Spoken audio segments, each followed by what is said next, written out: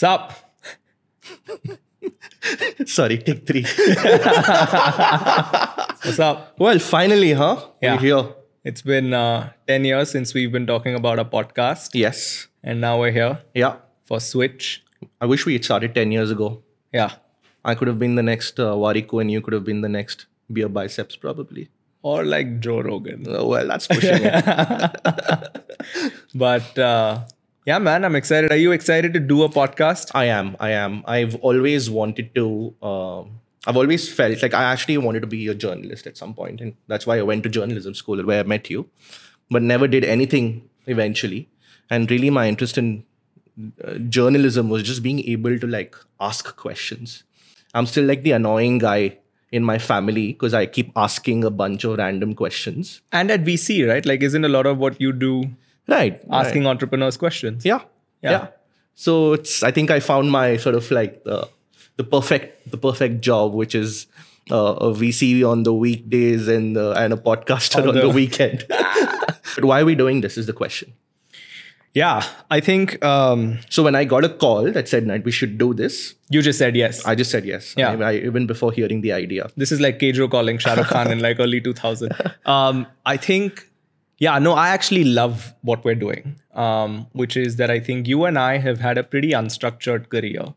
I think I'll talk about myself and then maybe you can talk about you. I studied journalism and then did Teach for India, which is a 2-year teaching fellowship, and then worked with them for a couple of years, then went to the US to Harvard to study like public policy, which was a lot of like statistics and economics. And I don't know if you know this, but I eventually majored in like social finance. Yeah. And then did a bunch of internships, one in Jordan, and then did impact investing with DRK for a while. Then went to IDEO to do product design, and sort of now I'm, co-founding Hushl with Akash, which we'll talk about at some point. But I think that it's just been 10 years of just, I think, continuously doing the next interesting thing and trying to find what my true calling is. And it isn't sort of this one straight path, right? Which is that I studied something in college and then I just stuck to it for 10 years. Like, I think that's not been my journey. Yeah. That hasn't been your journey either. Yeah. And do you want to talk about what your journey's been? Mine goes back to a little bit further. I grew up in Nigeria. My dad used to work there. So I spent the first 14 years of my life were there. And there were 2 things that I were inspired by at that point. The first was when I was in 6th grade, I began to get really inspired by Rahul Dravid, right? And I said, okay, I probably didn't have his defense, but I probably could come back to India and hone that defense, and actually come and be a cricketer. It's a different issue that I didn't have the talent for it. And then the other thing that I was really interested and inspired by is Rajdeep Sardesai. Yeah. He would be on TV. We had only 2 or 3 Indian channels at that point in time, and he would just be the guy you'd see on NDTV at that point. Yeah. And I said, wow, he has some amazing confidence, right? And so because of that, I thought maybe this is what I could probably do. One of these 2 careers. I came to India, didn't do too well in my boards and all of those sorts of things. And then I said, okay, maybe science is not my calling. Journalism is probably it. Applied to Symbiosis. It was the number 1 mass comm college, journalism school at that point. Got in, met a bunch of really interesting people like you. And then the moment I got done with journalism, I was like, okay, I'll come back. But I actually don't have any domain expertise. So I said, maybe I want to do policy journalism. I want to do political journalism. In the meanwhile, let me go get some expertise. Yeah. So I actually did a fellowship where I worked with a member of parliament called the Lamb Fellowship. Wonderful times. Did some crazy things working with this member of parliament from Jamshedpur. Realized I needed a little bit more expertise. So went for my master's, went to London, did SOAS, got a master's in energy and climate policy with a little bit of international economics. Came back, a member of parliament was looking to like hire someone because of like he'd heard about some of my expertise in setting up political offices. Yeah. Did that for a couple of years, worked with the opposition party at that point. So I almost kept delaying my entry into journalism. Yeah. And kept doing one thing after the other. I think my 20s to my 30s would be like an experimentation phase where I'll try everything. I'll go to a bunch of different geographies. Yeah.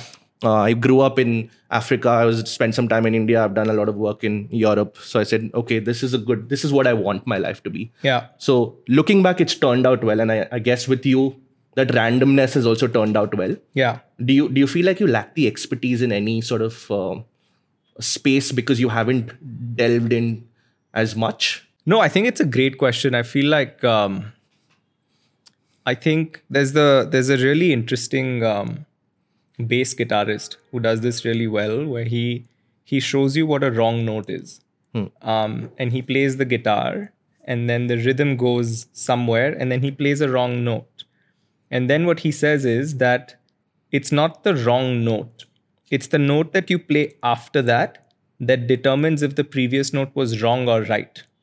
And so you play something, and once you played a wrong note, if you just continue down that line, and if you make something of it, it's just a transition. It's not a wrong note. But if you freak out and you play a wrong note and you try to go back to it, then it becomes very obvious that it's a wrong note. And so I think the way that I look at it is that I think I've made a few transitions, but I don't think I've thought of them as like wrong notes necessarily. And so I think what I do now is I look back and it's some melody.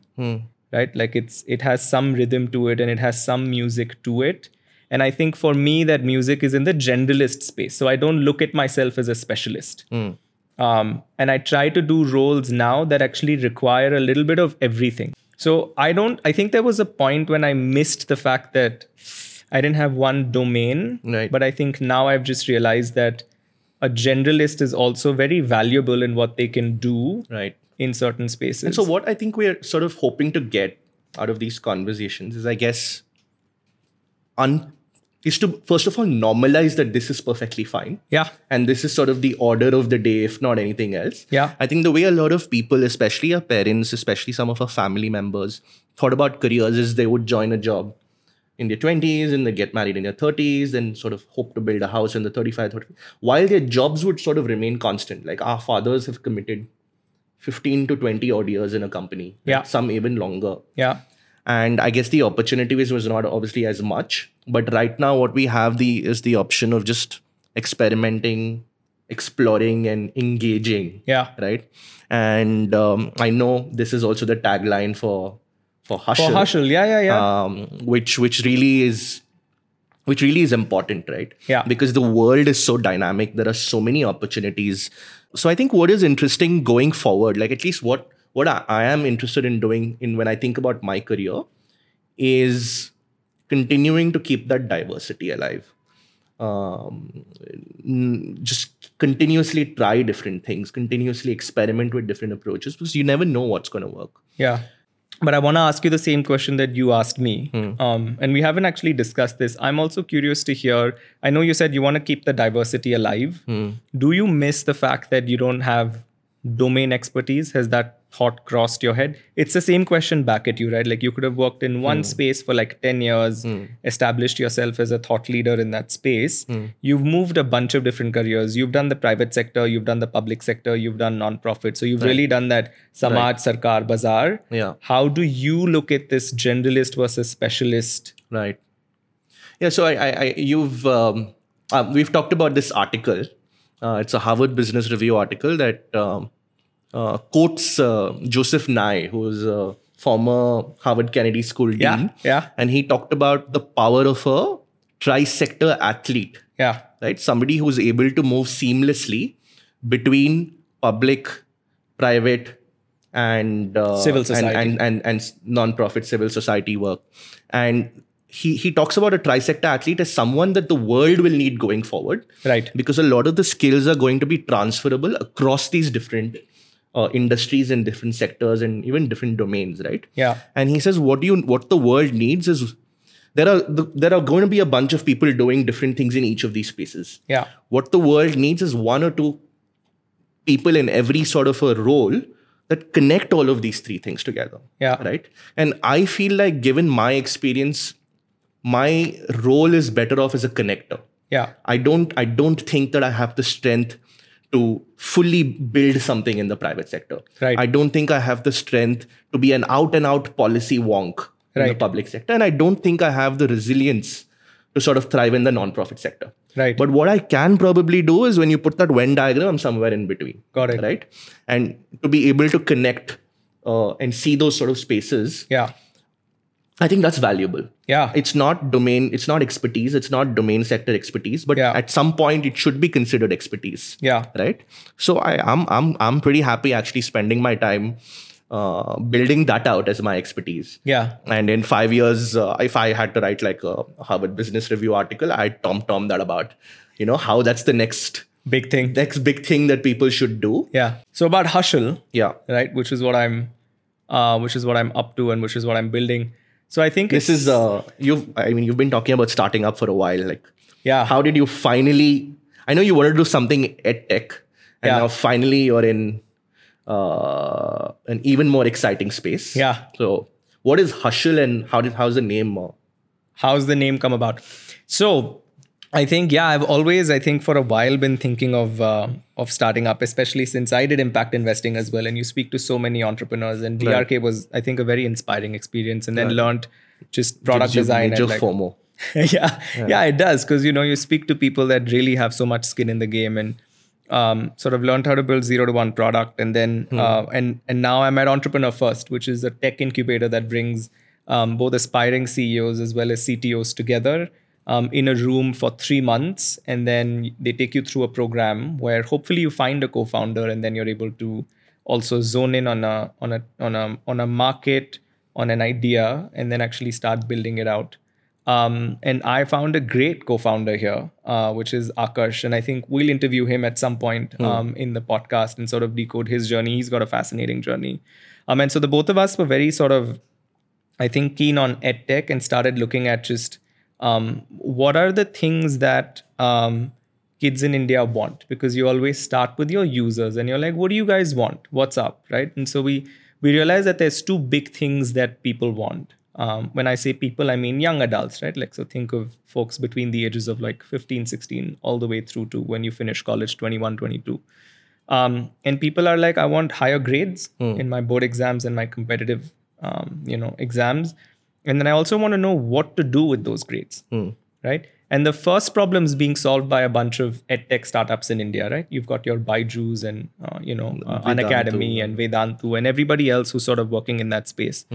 And we realized that there aren't a lot of organizations working in this second space, which is that even if you get a 98 in maths and you've worked really hard for it, do you want to take science? Do you want to instead take commerce? Do you want to take arts? Like, what do you actually do with your life? Right. And it's taken you and me. I had the same issue.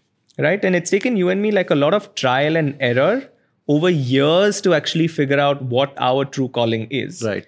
And I think what Akash and I are working on with Hushl is just trying to build a platform that just squeezes that journey into a few months. And it's amazing that you're also sort of building Switch, which is a podcast. The tagline I keep forgetting: crazy career moves, right? Yeah. Crazy career moves for crazy people in a crazy world. Yeah, sure. Sorry for that. But I think what's going to be interesting over the next few weeks is where we sort of highlight this journey of 7 such crazy people and talk about their careers. It's going to be a lot of fun. Yeah. And, I think when we talked about podcast, the first idea that I remember talking about is if we could deconstruct Dil Chahta Hai. If you remember, that was our first podcast idea. Yeah. I think we've come a long way. Now we're deconstructing careers. But I think the sentiment sort of remains the same. Yeah. Okay. Should we, I know we brainstormed a little bit about doing rapid fires on these individuals, in these interviews. Yeah. Should we practice one ourselves? Let's do one super quickly. If not, we might just bomb everything up. Okay, rapid fire. My first question to you is, what's something you believed in your 20s that you don't believe in now? I, in my 20s, thought I took myself a lot more seriously, right? And I thought that, that sort of seriousness is required to succeed. Okay. Professionally or personally. Yeah. And there's this quote that I don't know if whether it's attributed to Ratan Tata or Chetan Bhagat or whoever it is, because it keeps sort of floating around. It says, "Don't be serious, be sincere." And this sort of resonates very strongly with me because everybody who has seen me knows that I'm not a serious character. I don't want to be ever serious. But in my 20s, I thought that was what would Take me far. Take me far. Now I'm just hoping to be sincere. And everything I do is an attempt at, in some form, some sincerity is involved. Cool. Do you have a question for me? Oh, it's like one on. Okay. Yeah. Cool. You've had an interesting career over the last sort of 10 to 12 years. What is the one thing that you are most grateful for? What's the one thing I'm most grateful for? And if it is to someone or... Yeah. Yeah. I'm actually very grateful for my time at DRK, which was Draper Richards Kaplan, because I worked with 3 amazing managing directors. I worked with Stephanie Cornell, Bill Rodriguez, and Natalie Kylander, who were 3 people that had done amazing things in their life. And sort of, I think a lot of the, I don't know if you feel this, but I feel like a lot of the venture capital associate roles, like a bit of an apprenticeship, where, you know, you see people that have been there, done that, like make decisions. So I saw these 3 people sort of work with entrepreneurs. They were super hands-on. And I saw them, I think, just work with entrepreneurs. And they were also very encouraging of not doing the VC associate role for too long. And they said, you must go out and like actually build something of your own. And I feel like a lot of what I'm doing now was instilled when I was at DRK. Just the idea that you must take a risk and actually build something of your own and roll up your sleeves and get your hands dirty. Okay. So I feel like when I look back off the top of my head, like that's something I'm super grateful for. Okay. That's a good answer. Yeah. Okay. My question to you is, what does success look like for you? Success, I think we sort of think about success from a professional standpoint more often than not. But then, you know, again, bunch of things that you read, which is like, there's no point getting a promotion on the day of your breakup. There's no point, being sort of solving Excel sheets in a hospital bed, or, you know, trying to make an investment memo when you have a splitting headache. So I think what I think success is just really balance. Balance is extremely important. And to ground yourself, be humble, realize that you are not the epicenter of this world. You are very much replaceable, at least professionally. Personally, you are not. You're not replaceable to your parents. You're not replaceable to your friends. So I think the way I think about success is a little bit more holistically. One is to do as much impactful work as possible, but at the end of the day, be there for the people who really matter to you the most. That's, I think, would be success. Cool. Okay. Your sort of question, if you could pick any job, any role, any geography, what would you do and why? I'd be a startup founder in Bangalore. You'd be a startup founder in Bangalore? No brainer. Is Bangalore the place to be? 100%. Why is that? I think the concentration of talent in Bangalore, I think the number of people that are trying to build startups in Bangalore, I think just the energy and the vibe that this space has for someone who wants to be entrepreneurial is incredible. And so I think I would be exactly where I am now, which is an aspiring startup founder in Bangalore. Okay. And maybe one more question. One thing you want to do a lot more of in your career or life going forward? One thing I want to do a lot more of. Could be both professional and personal. I think I would, it's related to your first question, you know, which is like, you've asked me to think about like what I'm grateful for. And I think I've moved so fast in my 20s that I just haven't paused to sort of look back and say, who played what role. And I think just gratitude in general for so many reasons is just very healthy. And I feel like one of the things I want to do every now and then, like I like the fast-paced life, but I do want to every now and then just put the brakes on and just look out of the window and say thank you to a few people, you know, before driving that car again. Okay, I guess we've done fairly decently on our rapid fires. Yeah, I think so. Hey, who do you think should win the hamper? Whoever's starting the podcast. Yeah, I guess I should have gotten the hamper, but since there is no hamper, you should get this one. But I think this places us in a position to now ask some Fun questions. Let's do it. Yeah. Really excited to see all of the 7 people that we're going to talk to. Yeah. Truly exciting careers. Yeah. A lot of inspiration. Yeah. What are 3 reasons somebody should actually subscribe to this podcast? I think 3 reasons. One, because the people that are coming are genuinely interesting and inspiring people. They're also very diverse. And so I think 1, you should do it, I think, for the people that come on. 2, because I think it's a very informal podcast. It's very light. There's a lot of banter. We don't take ourselves seriously. The guests don't take themselves seriously because we know them. And so that's the sort of podcast that this is going to be.